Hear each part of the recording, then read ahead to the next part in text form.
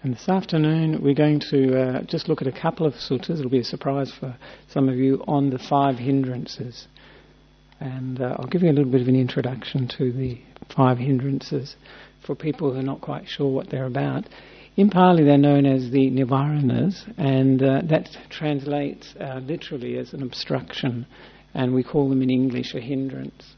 And they're a hindrance to meditation as well as to developing insight. That points out the relationship actually between meditation and insight. You can't have one without the other. So in other words, samatha, which is usually tranquility meditation, goes with vipassana. In order to get insight, one has to become really tranquil, really still, really peaceful. And the things that are actually stopping us from getting peaceful, getting still, getting calm minds that are powerful and focused are the hindrances. So in a very real way, the hindrances are actually stopping us from going into deep meditation like jhana, and they're also stopping us from developing the insights which lead to enlightenment. So they're actually very crucial to the whole path, and the overcoming of them is an important thing for everyone, actually. Not only to meditation, because as you probably are well aware, these hindrances don't just pop up while you're sitting on your meditation cushion or while you're walking on your meditation path. They're there all day, and we all have predispositions towards one hindrance, perhaps more strongly than another. Though you'll probably find, if you look for yourself, that all 5 hindrances appear at some time or other. But there will be usually one, I think, that's more predominant for people. And the 5 hindrances, I'll just give you the 5 hindrances so you know what they are. The first one is sensual desire.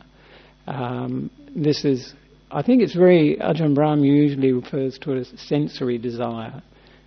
Sensual desire always sounds very full on to me. It sounds like one's really taken up, infatuated with somebody, which it can be as extreme situation. But sensory desire actually points to the fact that it's through the senses. It's any desire through the senses. And as you can imagine, any desire through the senses is actually taking us out into the world, rather than in meditation we want to go inwards. So in other words, it's completely the opposite direction to which we wish to go. So that's the first one, sensory desire, called kamachanda in Pali.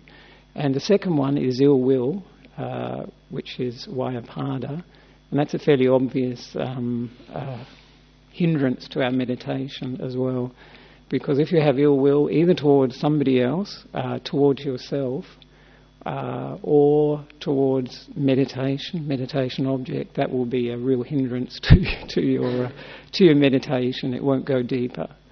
And the next one, which people may be aware of, is sloth and torpor, which is in Pali tina mida, and that's the sluggishness of the mind as well as the sluggishness in the body, the drowsiness. Most people are familiar with that because you encounter that. I think most people would encounter that in meditation very regularly. It comes up, and what it manifests as is like you're meditating, and it may even be very peaceful, but you have no idea. We have no idea what we're doing, where we're up to, whether we're watching the breath or we're in the present moment or whatever. So that's sloth and torpor. The next one is called restlessness and worry, udicca and kukacha in Pali, and it's often translated as restlessness and remorse. So restlessness we're very familiar with in the sense, and it's a very big hindrance, that we can't stay still because the mind is always moving on to something else, looking for something better than the present moment. And remorse is usually, or worry is usually, the example I give is concern about what we've done through body and speech. And it's usually to do with the precepts, either for a layperson or for a monk or a nun. I often think that's more of an example, because to me the translation worry is a very similar state to me in energy to restlessness. It keeps you going backwards and forwards with something you can't put down, you can't leave alone. And remorse is a good example, because we all know that some things we've done, they keep popping up in the mind. And if they're pretty things we find very difficult or very harmful to ourselves or to other people, then they will occur again and again. So I quite like worry for that. And the last one is doubt. And that doubt can also be doubt about the Buddha's enlightenment, the teachings of the Buddha, the Sangha, but also things like doubt about ourselves, our own abilities, and also doubt when we get into the meditation, because you can start wondering, is this, jhana, or is this not jhana, or anything like that. So that's different forms of doubt.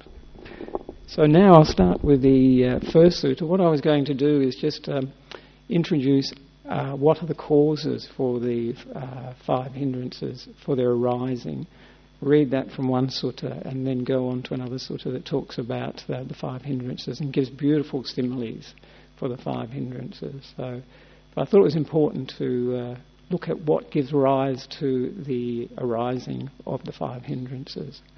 It's interesting, in one sutta it actually says that the 5 hindrances are the nutriment for ignorance, for avijja, which is really the whole beginning of the process, as it were, of dependent origination. So it's a really important subject and vital for liberation as well as for our meditation and happiness. So, and in addition to that, it said, this is an interesting one, that the nutriment for the 5 hindrances is unwholesome acts through body, speech and mind. So it really does relate to our daily life as well, not just to the cushion. So the things we do during the day through our body, speech and mind, the habits of mind particularly, reinforce, strengthen, feed, develop, cultivate the hindrances. So that's quite an interesting thing that the Buddha said. So we get an idea of where they're coming from. The suttas that I'm going to read come from the numerical discourses, which people may be familiar with. These are only a selection from that collection of discourses, and it's called the numerical discourses because they're arranged by number. So you have the 4 Noble Truths, the Eightfold Paths, not under the Eightfold Paths, under the 10th. Things like that. So I'll first of all read, as I said, the sutta that describes how these things come about, where the Buddha talks about their general cause, their underlying cause. So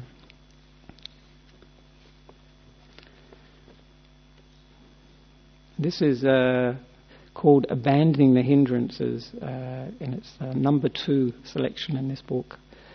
It says, the Buddha here is talking about each of these things as no other thing. No other thing do I know, O monks, on account of which unarisen sensual desire arises, and arisen sensual desire increases and becomes strong, so much as on account of this a beautiful object. A beautiful object in Pali is subha nimitta, which actually means not so much a beautiful object as a sign of beauty. So what the Buddha is actually talking about there is more like the mental sign that comes up in our minds when we see something that we register as beautiful. Because obviously, in a way, objects aren't beautiful or not beautiful. It's what we give, the designation we give them, that makes them beautiful. So it's really the sign of beauty. So it can be various objects. For one who attends improperly to a beautiful object, unarisen sensual desire arises, and arisen sensual desire increases and becomes strong. And the key words there is attends improperly, which probably many of you know about, is unwise attention is another translation. Bhikkhu Bodhi is now using careless attention, and usually they say that unwise attention is seeing permanence in the impermanent, seeing happiness in suffering or unsatisfactoriness, and seeing self in not self, and seeing the beautiful in the not beautiful. So that's, and also just in a sense not seeing how things truly are. That's a very good overall description of it. And particularly one of the areas that we attend improperly is not seeing the wholesome and the unwholesome, not being able to distinguish. That's particularly important. And the reason we can see permanence in the impermanent and so on is because these hindrances are overwhelming the mind. So as I go along, if people have any questions, I'll just pause, or if you've got any comments, because sometimes people make some really good comments about a passage. Page 34, Ainsley, yeah, page 34, that is. So that's sensual desire, how that arises. And when we say a beautiful object too, it can be, I think it's pointing at anything that's attractive. And it doesn't have to be only through, it's any of the senses. So in other words, it's not only beautiful forms like a beautiful person or a person one finds beautiful. It can be beautiful sounds, smells, tastes and touches as well. So it can be a whole range of beautiful inputs, as it were, or sensory contacts. And then the Buddha says, "No other thing do I know, O monks, on account of which unarisen ill will arises, and arisen ill will increases and becomes strong, so much as on the account of this, a repulsive object. For one who attends improperly to a repulsive object, unarisen ill will arises, and arisen ill will increases and becomes strong." Again, the repulsive object is really any object that we find unattractive, that we find displeasing. And again, that will be a very personal thing. That will be a mental thing, really, as to what we find unpleasant, what we can be irritated by. Anger can arise from. It can be the whole range. Ill will really covers the whole umbrella of negative mind states. So it can be any of those things. Right, anybody got any comments about ill will? No? "No other thing do I know, O monks, on account of which unarisen sloth and torpor arises, and arisen sloth and torpor increases and becomes strong, so much as on account of this, listlessness, indolence, lazy stretching of the body, drowsiness after meals, mental sluggishness. For one with a sluggish mind, unarisen sloth and torpor arises, and arisen sloth and torpor increases and becomes strong." I think we've all can easily understand that one. That's a very straightforward one. But particularly it does show the connection between the body and the mind, doesn't it? But particularly with eating, and this is something that monks are more prone to because we eat a large meal, because we're eating a main meal, only one main meal a day. You have to be careful not to eat too much, otherwise the mind will be affected by having too much in your stomach. It definitely does.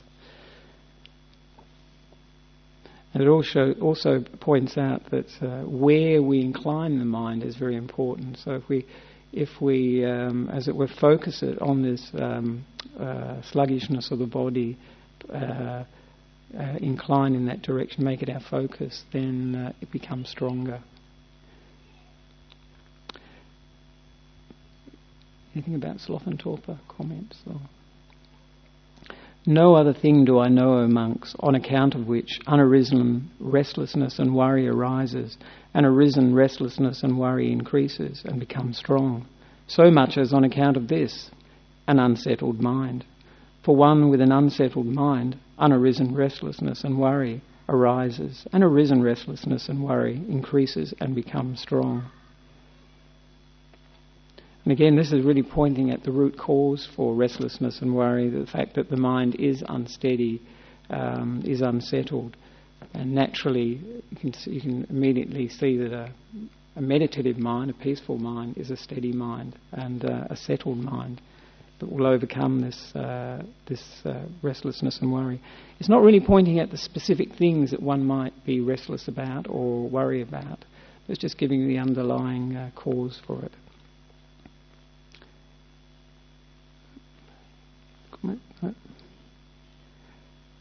"No other thing do I know, O monks, on account of which unarisen doubt arises, and arisen doubt increases and becomes strong, so much as on account of this, improper attention. For one who attends improperly to things, unarisen doubt arises, and arisen doubt increases and becomes strong." Improper attention, as I mentioned before, which is ayoniso manasikara, is seeing the permanence in the impermanent, seeing happiness in suffering, seeing self in non-self, and seeing beauty in non-beauty. So it's those qualities that make us interpret what we're experiencing in light of those things. Right. Any comments about doubt? Vicikiccha. So that gives you the causes for the arising of those things. First of all, sensual desire was the beautiful object, or the sign of beauty in the mind, and the arising of ill will was the sign of unattractiveness, we might say. I don't actually know the Pali for that one.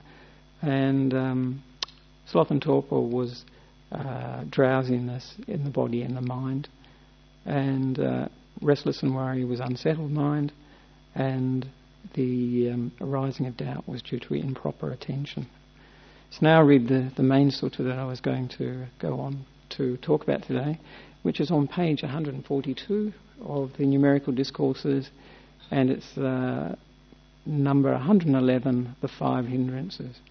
It's quite an interesting one. It's a beautiful one, actually. It's really nice. On one occasion, the Brahmin Sangarava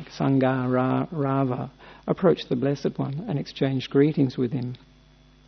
When they had concluded their greetings and cordial talk, he sat down to one side and said to the Blessed One, "Master Gotama, what is the cause and reason why sometimes even those hymns that have been recited over a long period do not recur to the mind, let alone those that have not been recited over a long period? What is the cause and what is the reason why sometimes those hymns that have not been recited over a long period recur to the mind, let alone those that have not been recited?" This is a Brahmin. He, of course, is talking about the Vedas, the hymns of the Vedas. It's not a church meeting or something like that. It sounds a bit like it's the hymns. And it's quite an interesting. He's asking really why sometimes one can remember things, because of course the Vedas were an oral tradition, and they passed that down from teacher to student. So of course remembering them was absolutely essential, and their credentials, as it were, rest on the fact that they could remember the Vedas, the 3 Vedas. So it was very important to the Brahmins that they be able to remember it.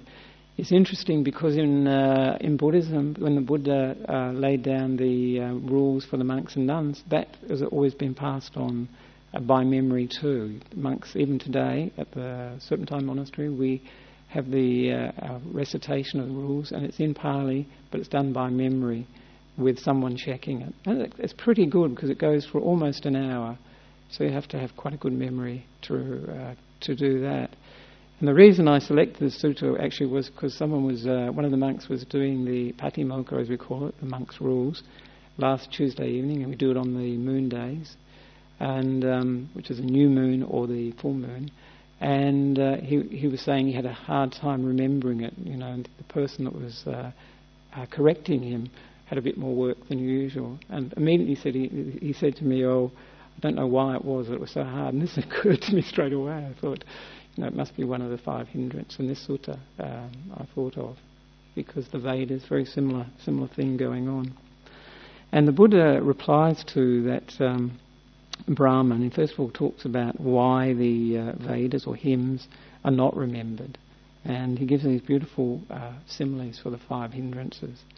And we'll talk a little bit about them. So, Brahman, when one dwells with a mind obsessed and oppressed by sensual lust, and one does not understand as it really is the escape from arisen sensual lust, on that occasion one neither knows nor sees as it really is one's own good, or the good of others, or the good of both. Then even those hymns that have been recited over a long period do not recur to the mind, let alone those that have not been recited over a long period. And that's a really, it's got quite a lot in that already, to know the escape. And the Buddha is talking about the escape from, in this case, it's called arisen sensual lust. But as we were mentioning, sensual desire is often a translation for it. and really sensory desire. So any of the any desire that goes towards any of the senses would qualify in this case.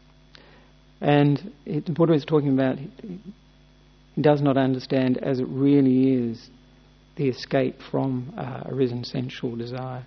Now, when he says the escape, they usually refer to two levels of escape.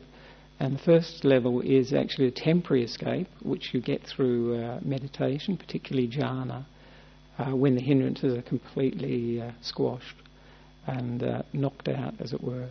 And then the permanent escape from it, which is when somebody becomes an Aryan, either one of the four levels of enlightenment. So that's when they are permanently abandoned, so they never recur again after that. And the key word here is he does not understand as it really is, because of course this is the function of the hindrances, is to weaken in wisdom. They say weakeners of wisdom, they describe it. So they make things very unclear. And Ajahn Brahm always says that any insight that doesn't have that occurs without the five hindrances being abandoned is going to be subject to defilement by these five hindrances. So you can't really rely on it. So one really needs to get them out of the way in order to see things as they really are, for it to be really insight. And so now the Buddha gives the escape from sensual desire. We can talk about a bit about that. Actually, escape. Another thing I was going to say is actually Nissarana, which is my name. So this is quite important for me too. So.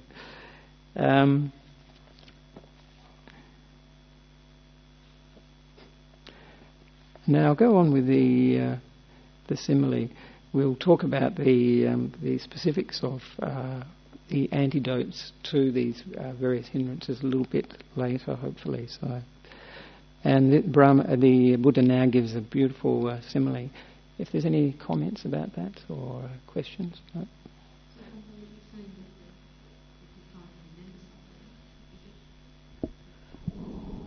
That's right. Lynn was just asking whether, for instance, when one's doing an exam, whether it's the reason one can't remember is because one's been hearing too much, seeing too much, and so on.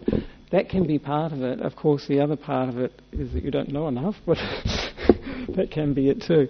But yes, the Buddha is saying if one's got that on one's mind, then it'll tend to override. I think what it does is more like it overrides the memory, so it's stronger in the memory and causing agitation in the mind as well, because the mind is not peaceful. Because I notice that, and you probably noticed it too, if you're peaceful you can access a memory much, much better. But if you're at all agitated, and taken up with any of the senses, particularly in any strong way, then that's going to override the attention that you can give to what's in memory. So I think, I think that's what it's pointing to.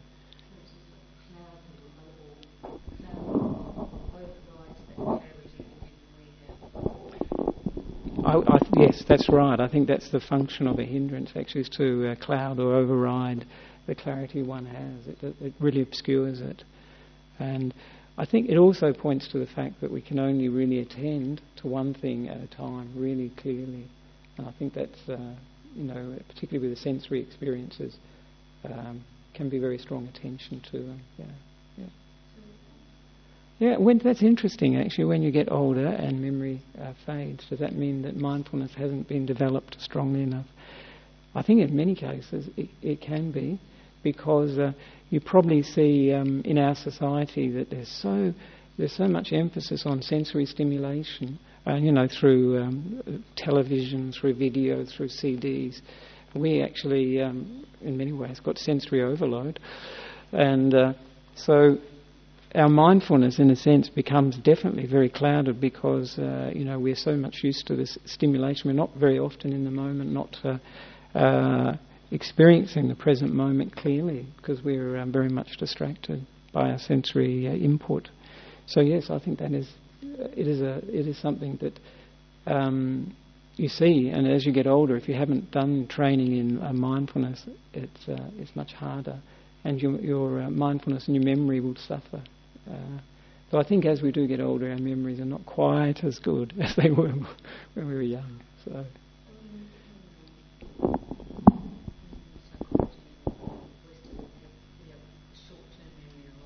Yes.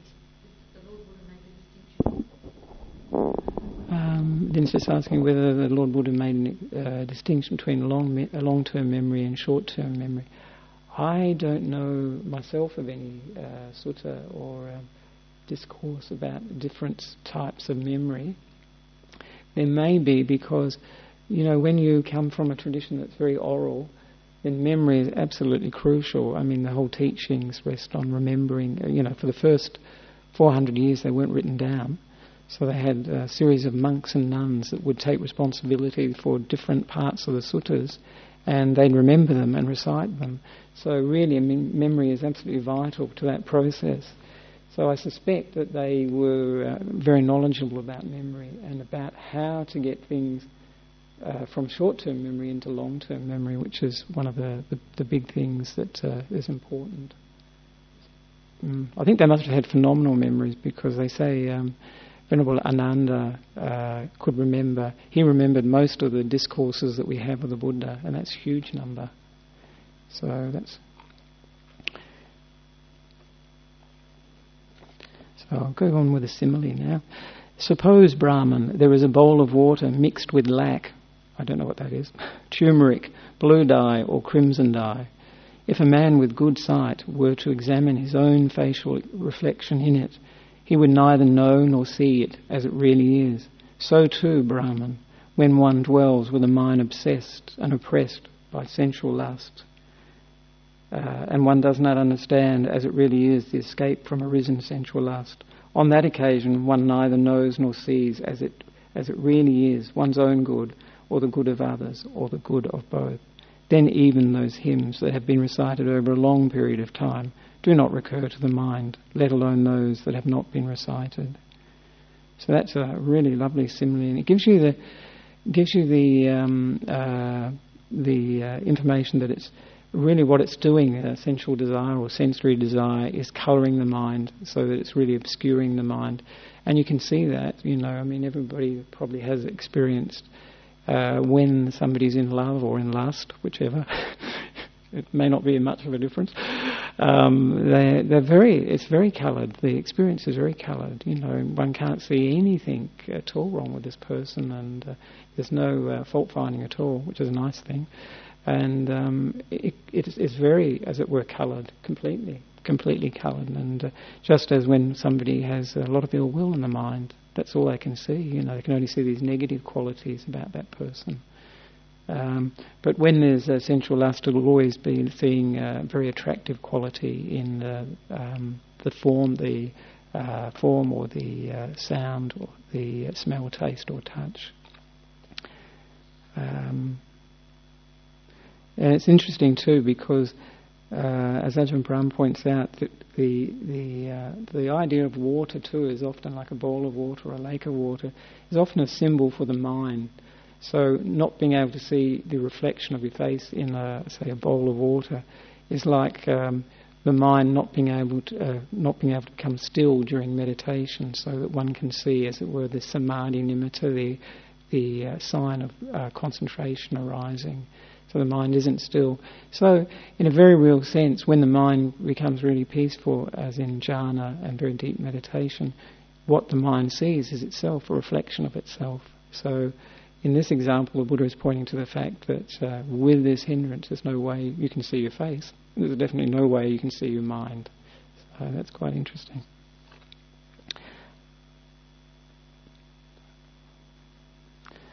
Again, Brahman, when one dwells with a mind obsessed and oppressed by ill will, and one does not understand as it really is the escape from arisen ill will, on that occasion one neither knows nor sees as it really is one's own good, or the good of others, or the good of both. then even those hymns that have been recited over a long period of time do not recur to the mind, let alone those that have not been recited. Suppose, Brahman, there is a bowl of water being heated over a fire, bubbling and boiling. If a man with good sight were to examine his own facial reflection in it, he would neither know nor see it as it really is. So too, Brahman, when one dwells with a mind obsessed and oppressed by ill will, and one does not understand as it really is the escape from arisen ill will, on that occasion one neither knows nor sees as it really is one's own good, or the good of others, or the good of both. Then even those hymns that have been recited over a long period do not recur to the mind, let alone those that have not been recited for a long period. And that's, I think, ill will is one of those, is something that people, if it's very strong, of course, towards other people, that will hinder meditation.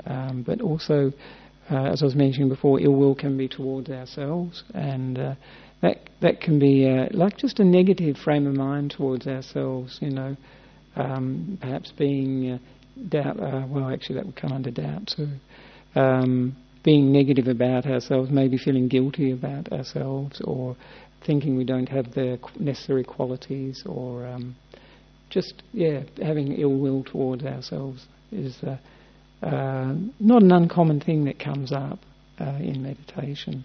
It can also be ill will towards the meditation if one hasn't experienced any happiness for a while. You can start to feel, well, why am I doing this? This is hopeless, and therefore you can have ill will towards the meditation. So these are obviously, big obstructions to getting more peaceful and allowing the mind to go into deep meditation. Any comments on ill will? Yeah.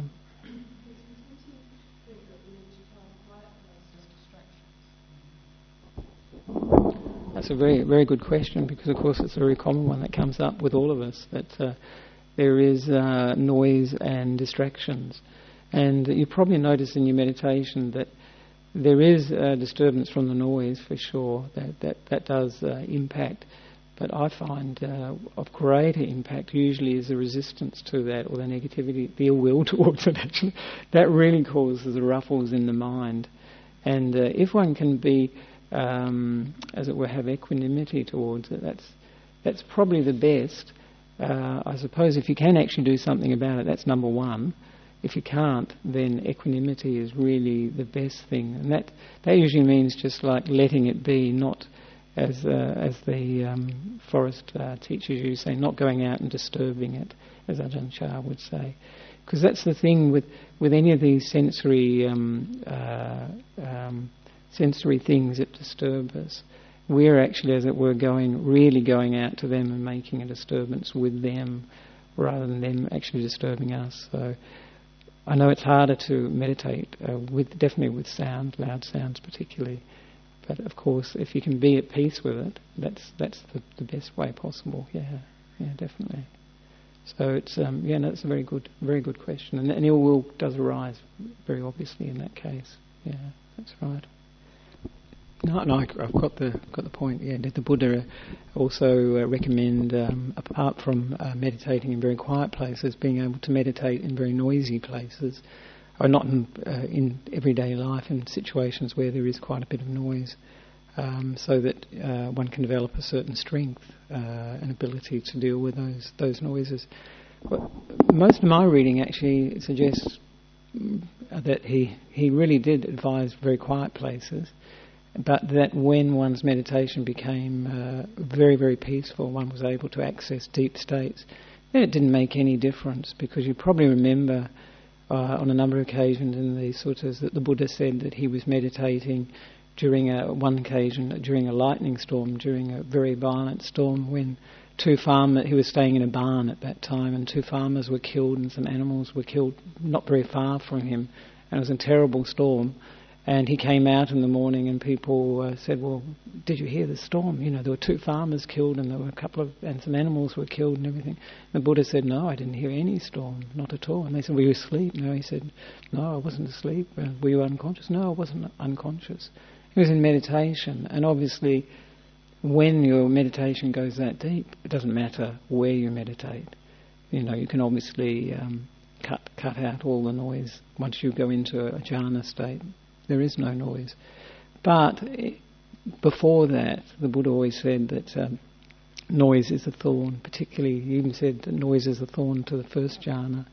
And on one occasion praised some monks who were staying in, I think it was in a monastery in Vesali, and there were a lot of the local people riding their chariots around and carrying on and making a great deal of noise in this monastery. And so they just moved, and the Buddha praised them for moving actually to a quieter environment. Yeah. So it is very important, particularly when we're starting our meditation, to have a quiet environment. Yeah. Unfortunately. But at the same time, I think you do learn a great deal, as Barbara was saying, from some of the sensory inputs you experience, not only sound, but, even aches and pains in the body and so on. You learn a certain amount of equanimity, letting go, letting be. And that is actually the way into deep meditation. So you could say it's not wasted by any means, and one shouldn't think of it as completely ruining the meditation and developing negativity towards it. Because you can develop, as I say, equanimity, and letting be is fantastic. That's the way. So, yeah. So that was ill will, like boiling water. Again, Brahman, when one dwells with a mind obsessed and oppressed by sloth and torpor, and one does not understand as it really is the escape from arisen sloth and torpor, on that occasion one neither knows nor sees as it really is one's own good, or the good of others, or the good of both. Then even those hymns that have been recited over a long period do not recur to the mind, let alone those hymns that have not been recited. Suppose, Brahman, there is a bowl of water covered with water plants and algae. If a man with good sight were to examine his own facial reflection in it, he would neither know nor see it as it really is. So too, Brahman, when one dwells with a mind obsessed and oppressed by sloth and torpor, and one does not understand as it really is the escape from arisen sloth and torpor, on that occasion one neither knows nor sees as it really is one's own good, or the good of others, or the good of both. Then even those hymns that have been recited over a long period do not recur to the mind, let alone those that have not been recited. And that's a really lovely image for sloth and torpor, that it just covers the mind over and covers the water so you cannot see. Just as the mind that has sloth and torpor, you probably notice it's very hard when you have sloth and torpor to get out of it, as it were. The mind is, another symbol the Buddha used was like prison. It's just confined. It's very, very narrow, and in some ways it can be quite comfortable and quite peaceful, but it lacks any awareness whatsoever. It's just, in some ways it's like ill will towards the meditation object, or towards the meditation, and you're going into sloth and torpor, like the mind just doesn't want to do it. So it goes into sloth and torpor and becomes completely dull, clouded over, very grey. And when the mind's like that, confined like that, of course there's no awareness, and it can be very peaceful and can last for quite a long time. But of course the antidote to that is to initiate energy, and that is very hard when you're in that slothful state. But we can talk about some of the antidotes to it when I get to the abandoning the hindrances part. And then another important thing in recurring in all these, as you probably gathered, was that one does not know one's own good, or the good of others, or the good of both. And that's like a definition, actually, almost of virtue, of morality too, that we should, whatever our actions are, they should be for our own good, for the good of others, and for the good of both.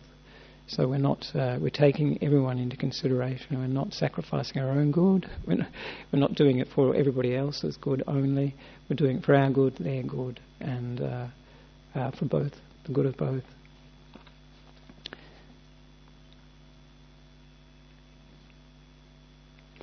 Right. So now the next one we go on to is restlessness and worry. Again, Brahman, when one dwells with a mind obsessed and oppressed by restlessness and worry, and one does not understand as it really is the escape from arisen restlessness and worry, on that occasion one neither knows nor sees as it really is one's own good, or the good of others, or the good of both. Then even those hymns that have been recited over a long period do not recur to the mind, let alone those that have not been recited. Suppose, Brahman, there is a bowl of water stirred by the wind, rippling, swirling, churned into wavelets. If a man with good sight were to examine his own facial reflection in it, he would neither know nor see it as it really is. So too, Brahman, when one dwells with a mind obsessed and oppressed by restlessness and worry, and one does not understand as it really is the escape from the arisen restlessness and worry, on that occasion one neither sees nor knows as it really is one's own good, or the good of others, or the good of both. Then even those hymns that have been recited over a long period do not recur to the mind, let alone those that have not been recited. I think that restlessness and worry is pretty much something we're also very familiar with in meditation. Restlessness particularly is a very big hindrance, in the sense that we're not happy with where we are. We want to be somewhere else, as it were, mentally. So the mind just keeps flipping, moving on to something else. Rather than staying with the stage of meditation we're at, whether it's the present moment or the silent present moment, or the attention to the breath, or full attention on the breath. It won't stay with that. It's just going on to different stimulus, different objects in the mind. It's just skipping. It wants to. Usually, it's thinking of things in the future, anticipating things in the future, and often the things that the mind gets restless about can be even sensory experiences. Nice things we want to see, smell, taste, or touch. It can be any number of things. And restlessness, as I said, mainly it seems to be a lot of that is about the future, and worry often is a lot about what we've done, about the past, which won't give us any peace either, and we keep going over it. And that's obviously churning up the water like the wind. That can't become peaceful, can't become still, and is a great hindrance to the mind settling, so that we can actually see the mind. So, anything about restlessness and worry? No? Now, and Brahman, when one dwells with a mind obsessed and oppressed, I like this, by doubt, and one does not understand as it really is the escape from arisen doubt, on that occasion one neither knows nor sees as it really is one's own good, or the good of others, or the good of both. Then even those hymns that have been recited over a long period do not recur to the mind, let alone those that have not been recited. Suppose, Brahman, there is a bowl of water that is turbid, unsettled, muddy, placed in the dark.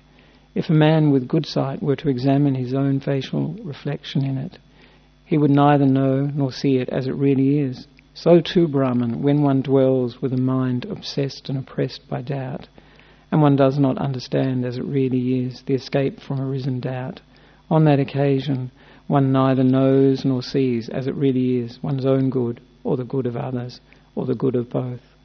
Then even those hymns that have been recited over a long period do not recur to the mind, let alone those that have not been recited. And this, as I said, doubt can take many forms, and of course the doubt about the Buddha's teachings, the Buddha, his enlightenment, was he really enlightened? Buddha's teachings, do they really work? Are they really true? The Sangha, are they really enlightened? Doubt about one's own abilities, I don't think I can do it, or it's too much, or any of those sorts of things. And also doubt about what one's experiencing meditation, what, for instance, if the example I gave before, am I in jhana, or is this upachara samadhi, or what should I do next? That's another sort of form of a doubt too that comes up. And very important antidote for that, of course, is knowing the teachings, knowing the instructions very well, and developing confidence from your own experience in meditation, because that's actually the best way to undermine doubt, of course, is to know from your own experience you've had good experiences with meditation, and so this is a worthwhile thing to do. So that is a really strong antidote to doubt itself. And I'll go into the antidotes in a minute, actually, too. So this finishes this section. This Brahman is the cause and reason why even those hymns that have been recited over a long period do not recur to the mind, let alone those that have not been recited. Now, I'll go back to the sutta that I started with, which described the hindrances, the arising of them, the causes for it. And this is where you get, the second half gives you the means for abandoning these hindrances. Right, here we go. No other thing do I know, O monks, on account of which unarisen sensual desire does not arise, and arisen sensual desire is abandoned, so much as an account of this, a foul object. This is a subha nimitta. This is, you could say, often translated as an unattractive sign of the unattractive. It takes in meditations like particularly the meditation on 31 parts of the body, and extra part that was added, the 32 parts, is meditation on the unattractiveness of the body. So this would particularly be an antidote to, for instance, someone that has infatuation for another person's body. If you just run through the meditation on the unattractiveness of the body, then that will lessen immediately a lot of lust, a lot of desire.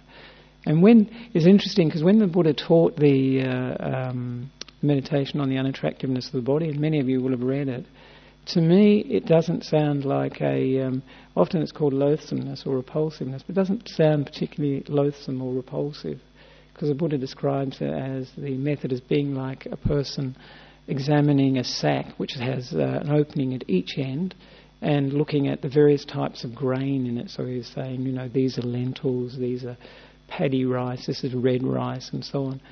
And in the same way, we should look at our bodies, the outside and the inside. But that doesn't sound particularly repulsive or loathsome to me. It just sounds like almost scientific. You're just looking at the organs and the parts of the body, just going through them, as it were. I know Ayakema had a very good way of teaching that, where she'd teach people to do the outside, and then to imagine they had a zipper down the front of the body, and then take organs out and pop them out, see them on the bench. But she would always say at the end of it, don't forget to put them back in.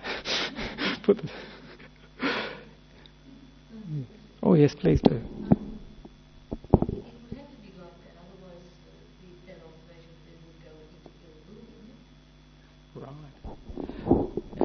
Lynn's just saying it would have to be more of a neutral feeling towards the body rather than, of strong negativity. Otherwise it would go towards ill will.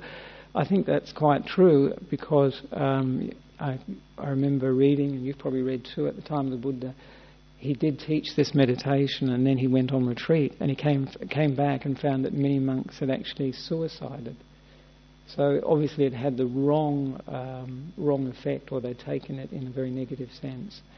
And that's when he taught the meditation on the breath, because he realised that that they'd gone overboard, really. And in a way, if you're going towards negativity and to that extent, I would say that's probably unwholesome if you're taking your life. The Buddha said that for an enlightened person to take their life, that's not a problem, that's okay. But for somebody that isn't enlightened, which many of these monks presumably weren't, then it would be an unwholesome thing to do. And depending on how much negativity in their mind, wouldn't be so good for their next rebirth. So yes, it would be, I think, a negative state of mind. You could engender a negative state of mind.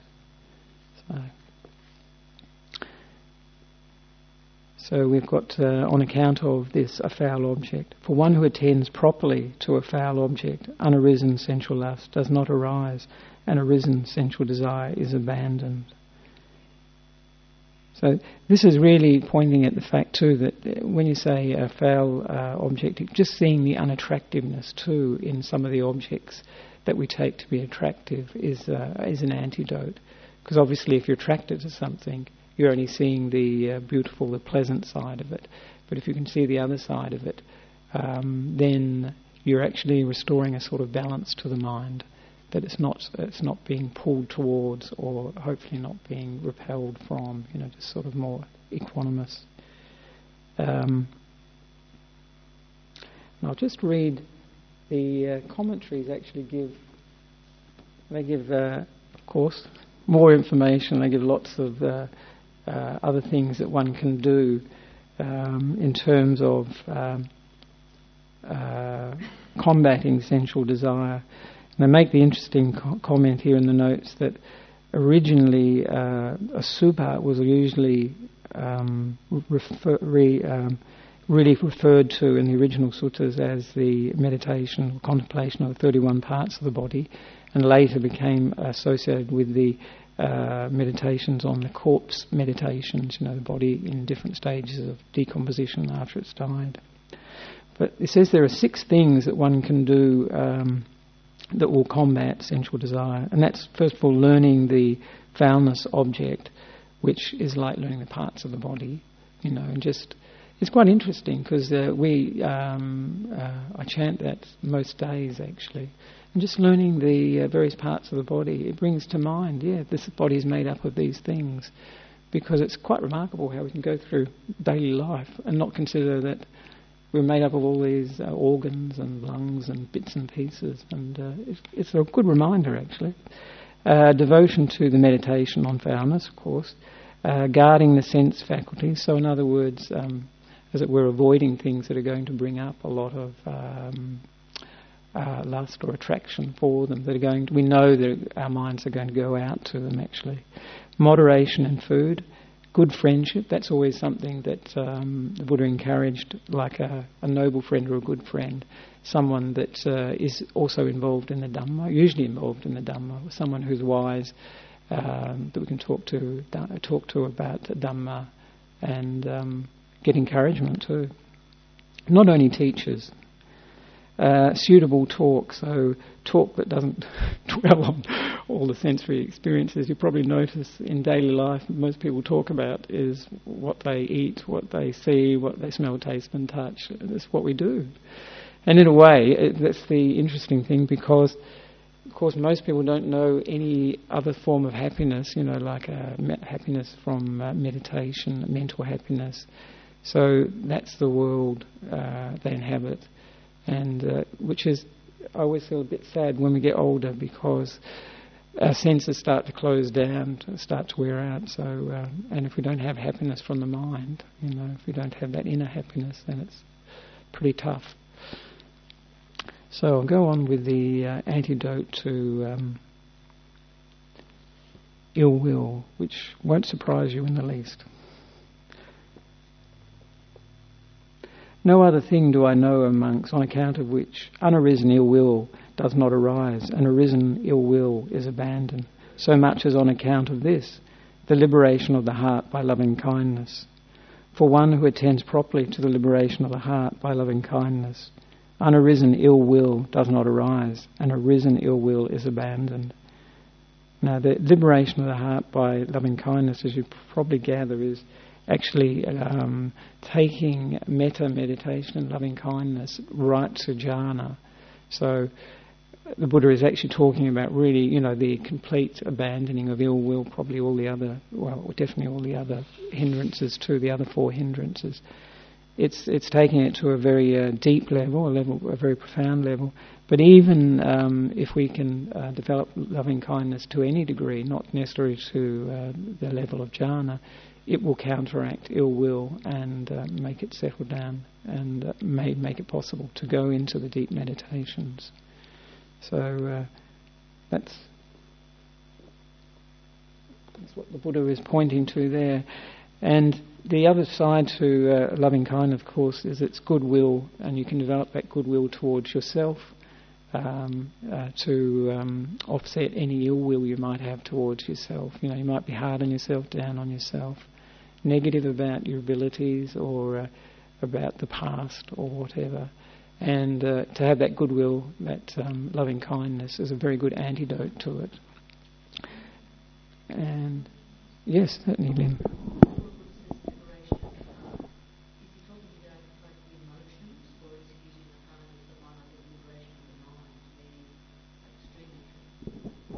Lynn was just asking when the Buddha is Lord Buddha is talking about liberation of the heart. Is he talking about the mind, or is he talking about stream entry?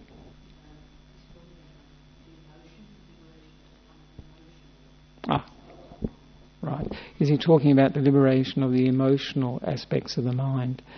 Usually, talking about the liberation of the mind for sure. And in this case, I mean, it is liberating from that negative emotion of ill will, definitely. And that's a very destructive one, isn't it? So you could say it is actually doing both at the same time. It's liberating the mind. When you say liberating the mind, it's, as it were, suppressing all the hindrances.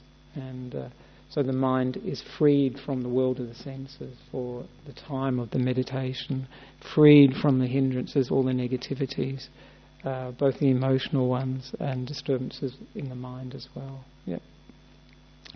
But the other ones, the commentaries come up with as 6 things that lead to abandoning of ill will are learning the loving kindness object. So just learning about metta is enough to limit it, to reduce it.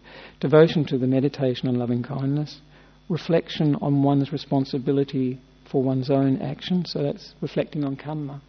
And that's actually a very good way to reduce ill will, particularly if you have it towards other people, which can be a disturbance in your meditation for sure, because you realise that karma takes care of that person. If they've done something to you, said something to you which has been very hurtful, you don't have to get even with them, you don't have to have revenge, because their karma will take care of them. They will experience the fruits of their actions at some time in the future. It's not so one doesn't really have to, as it were, have a vengeful state of mind. You can let go of things much easier.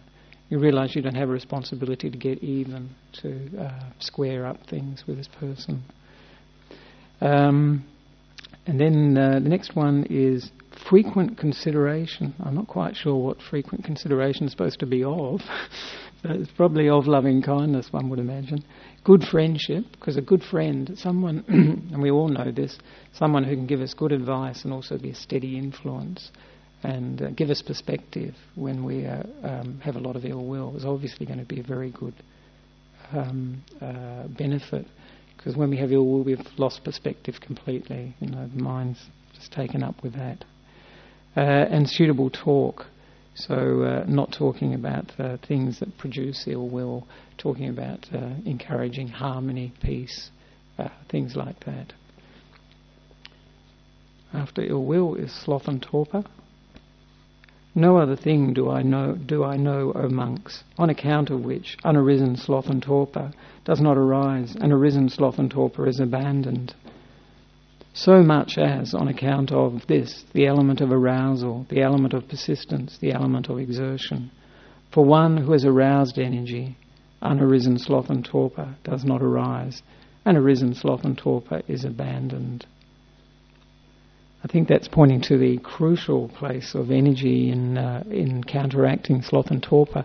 When the Buddha talks about these 3 different stages of it, he's really referring to initiating it. When he says the element of arousal is like actually just getting the impetus to arouse energy, getting some idea of doing something, which is quite hard when you're in sloth and torpor. I don't know if you've experienced, but I have, where you sit there and you just can't think of anything. I mean, you might think that's quite a good quality, but you can't think of any way of getting out of it. You just can't initiate energy to counteract it.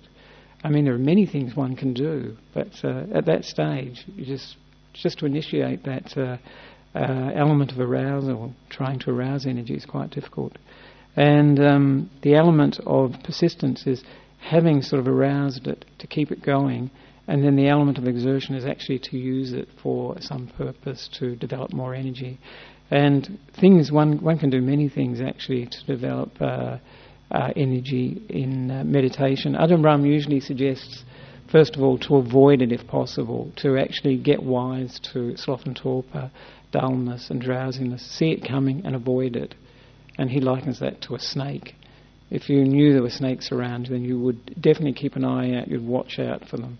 And you'd realise when there was a snake there, you had to avoid it, jump over it, go a different way.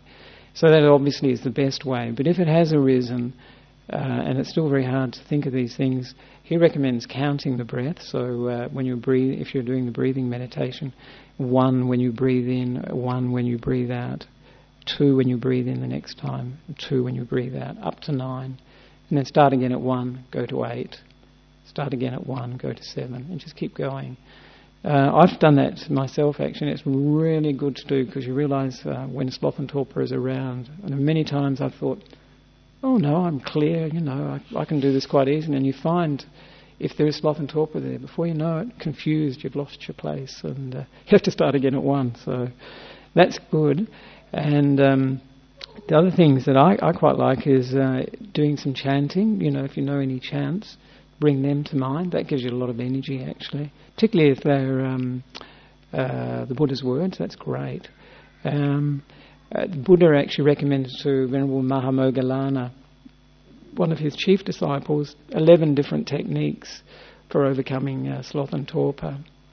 And some of them consisted of things like looking at bright lights is very good. He suggested starlight or any bright light, like a candle light. If you find you're prone to sloth and torpor, meditate with a light on. It's much better. You can also, the Buddha recommended splashing your face with water. Pulling your earlobes is supposed to be good. I haven't done that much. Walking meditation, if you really are very, very drowsy, is very good. Because all meditation masters say, don't get into the habit of sloth and torpor because it becomes very strong and you just go into it automatically. And they say go against it as much as possible. And walking meditation is a good way, obviously, But and also a very, very important way is not to make yourself too cosy when you're meditating. Because if you're wrapped up in blankets and very, very warm and cosy, then it's much easier to get drowsy. It really is.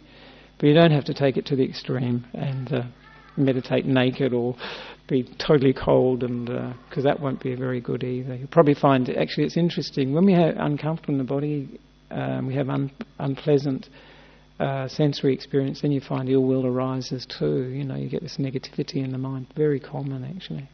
So, and I'll tell you what the commentaries say is really good for sloth and torpor. They say 6 things again. Avoidance of overeating, yeah, that's very good. Changes of posture, so that's like doing walking meditation. Or even standing is good, but that's pretty heavy duty if people have ever tried standing meditation. That's very good. Attending to the perception of light, that's good, like I was talking about starlight and so on. Dwelling out in the open, yeah, fresh air is great. And good friendship is good too, because if you have a good friend, we're talking about how to arouse energy and lively states of mind. And you notice that in very good meditators, think of Ajahn Brahm, high energy people. So that's good. And suitable talk. So I talk about producing energy rather than about being laid back and lying on the banana lounge or the sofa or whatever, talking about things that require energy. And getting close to the...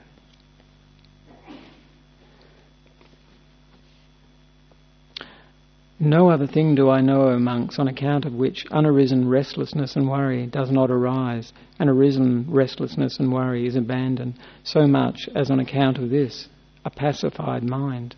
I've also heard peaceful mind for that one, that's quite nice. For one with a pacified mind, unarisen restlessness and worry does not arise, and arisen restlessness and worry is abandoned.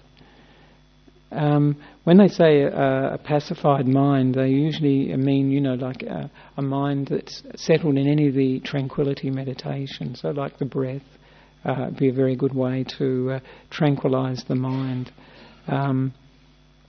It doesn't necessarily have to be to the level of jhana or something like that. Obviously that's the most sort of pacified form, most peaceful form of mind that you can develop. Also with restlessness, I know Ajahn Brahm always encourages us, and it's really important for meditation, is contentment. Because restlessness is not happy with what we're experiencing here and now, the present moment. So it's always wanting something else. So if we can develop contentment with what we have, what we're experiencing, even though it may not be jhana, even though it may not be Maggaphala, the enlightenment experiences, to be content with it will actually deepen the meditation. Because we're all very prone to think, well, this is not good enough, I could improve my meditation, it could be better in this way, there's something, I could be more in the present moment. But just to be happy with what one has, what one is experiencing will take one deeper. And with worry, often just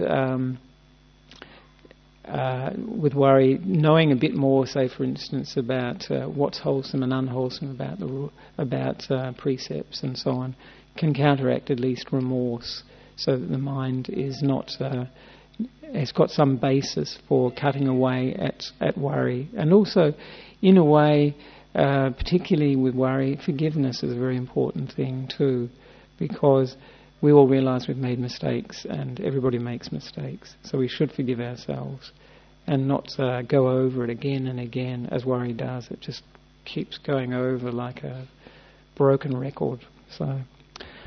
And I'll just read what the commentaries say for abandoning restlessness and remorse or worry. And it says much learning, so that's much learning about particularly about sila, about precepts, investigation, familiarity with the Vinaya, so that's like the precepts and the rules for monks and nuns, association with mature people who are not restless and worried, that have got a sort of a balance in their minds, that are peaceful, that are not running off to the future or worried about the past.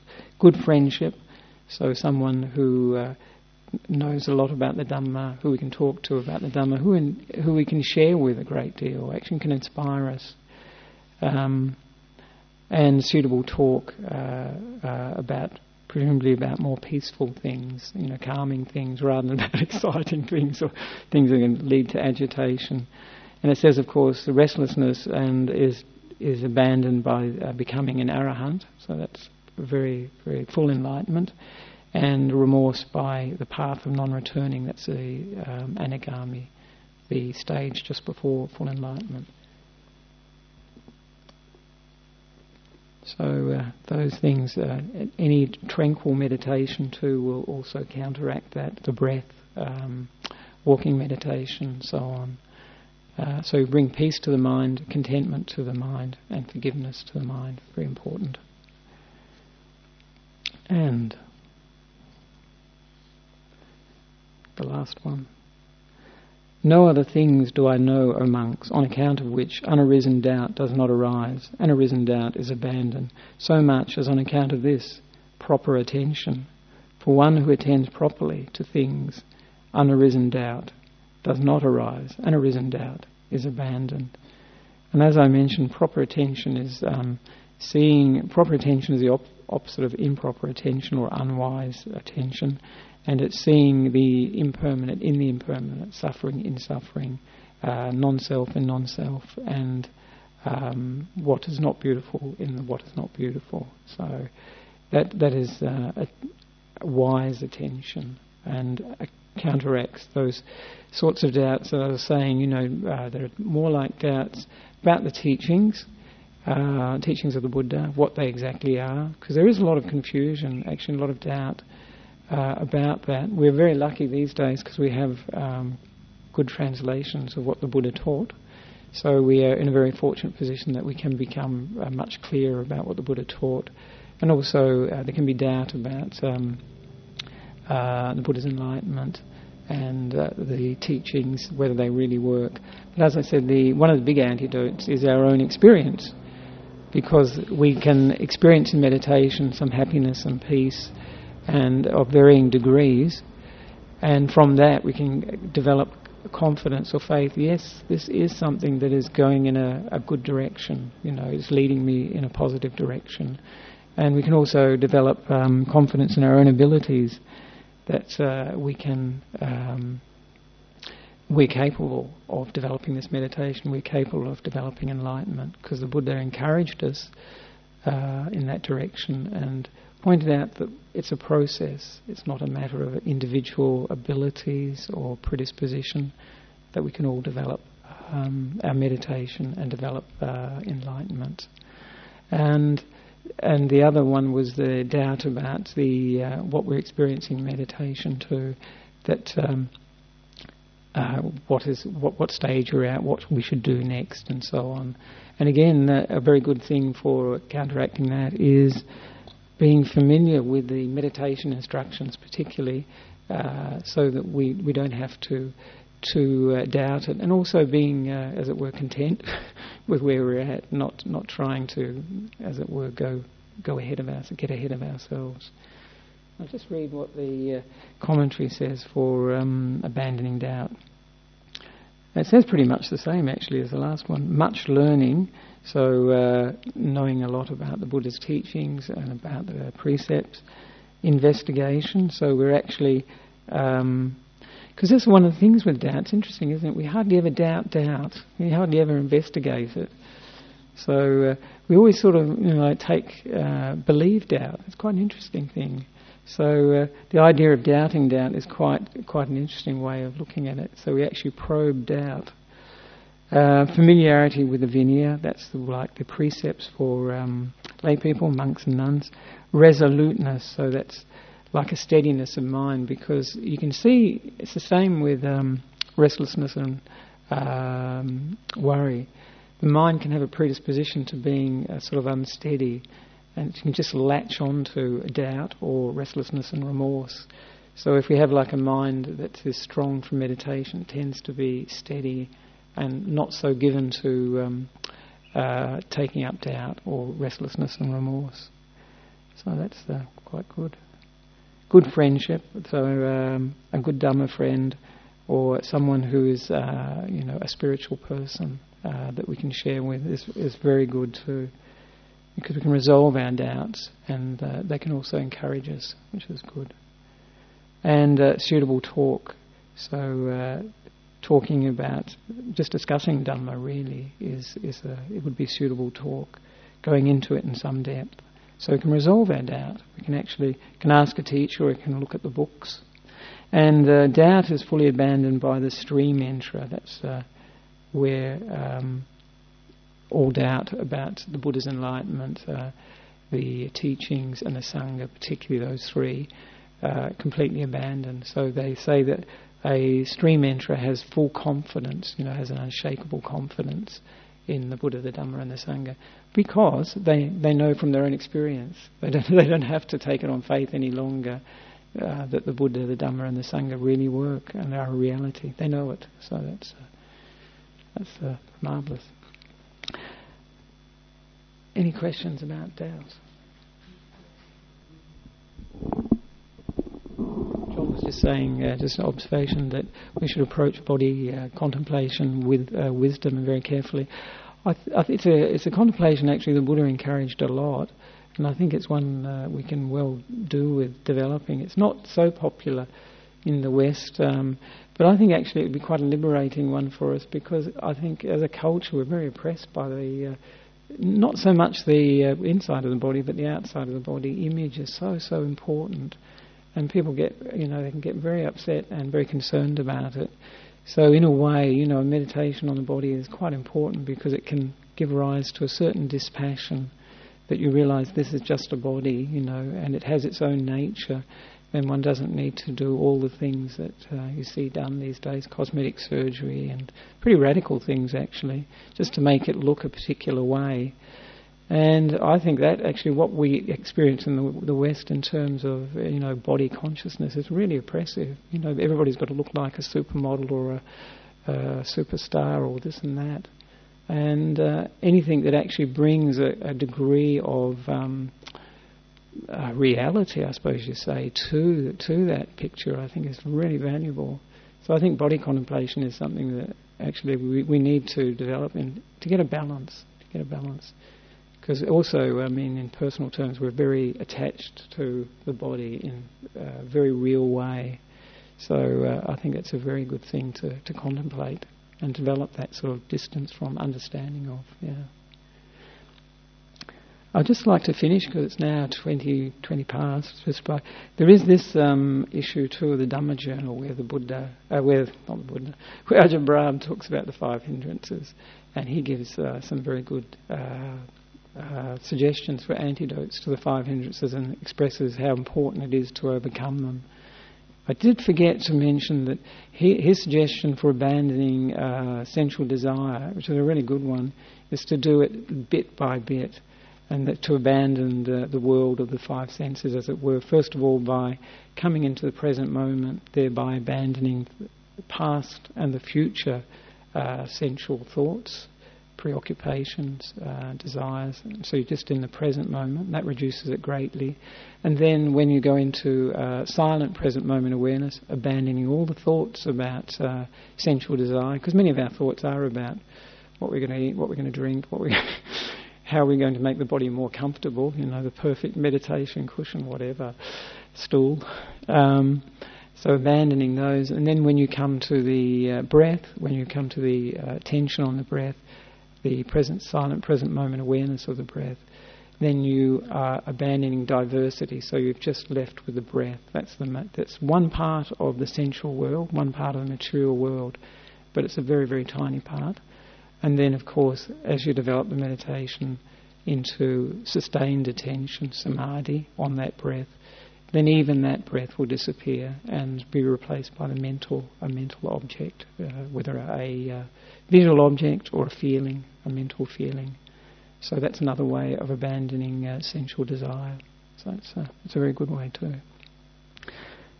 So I'd like to finish there. I would just say that the sutta that I read with the 5 similes, there is the other half of it which I didn't read, which is about why sometimes you can remember things, but you haven't actually tried to remember. You haven't been remembering for a long time, and why they occur quite easily when there are no obstructions. And the Buddha says, again, using the 5 hindrances, when these are not present, then these things recur to the mind easily. Even those hymns that haven't been recited for a long time can come back to the memory. So when the hindrances are out of the way, the mind is clear, peaceful, and can really see things as it is, and also know, most importantly, actually know what's one's own good, what's for the good of others, and also for the good of both. Obviously, the greatest good is for all of us to become enlightened. That is the greatest good and the greatest benefit for others as well, because then we can really contribute. And this is where the Buddha is actually always pointing to liberation. So, if any questions before we finish? All right, Scott. Scott was just asking about doubting doubt. That could be quite difficult. That could be like the self-doubting itself. And did the Buddha give any similes for doing that? For that investigation. Not that I can recall. Actually, I can't recall 5 hindrances. I can't recall anything where the Buddha gave suggestions for how to doubt. But I've heard it from a few meditation teachers, particularly Ajahn Brahm, because it's interesting with doubt. I mean, we've probably all experienced it. It's funny, we never doubt. We just sort of have this sinking feeling that it's true. This doubt has come up. It's true, but it's like sloth and torpor. You have this mental blind spot, as it were, or you've got your vision channeled, very narrow vision, but it doesn't occur. Maybe this is not true. Maybe this is not the case. So in a way, we've put faith into doubt. So just to doubt it, just to put it aside, is a good thing to be able to do. But as to specifics from the Buddha, techniques and so on, no, I can't recall any. There may be, because the Buddha addressed so many different areas of practically all the areas of our lives, actually. So, all right. So maybe we can finish there and pay respects to the Buddha, Dhamma, and Sangha. Araham Samma Sambuddho Bhagava Buddhang Bhagavantang Abhivademi Swakato Bhagavata Dhammo Dhammang Namassami Supatipanno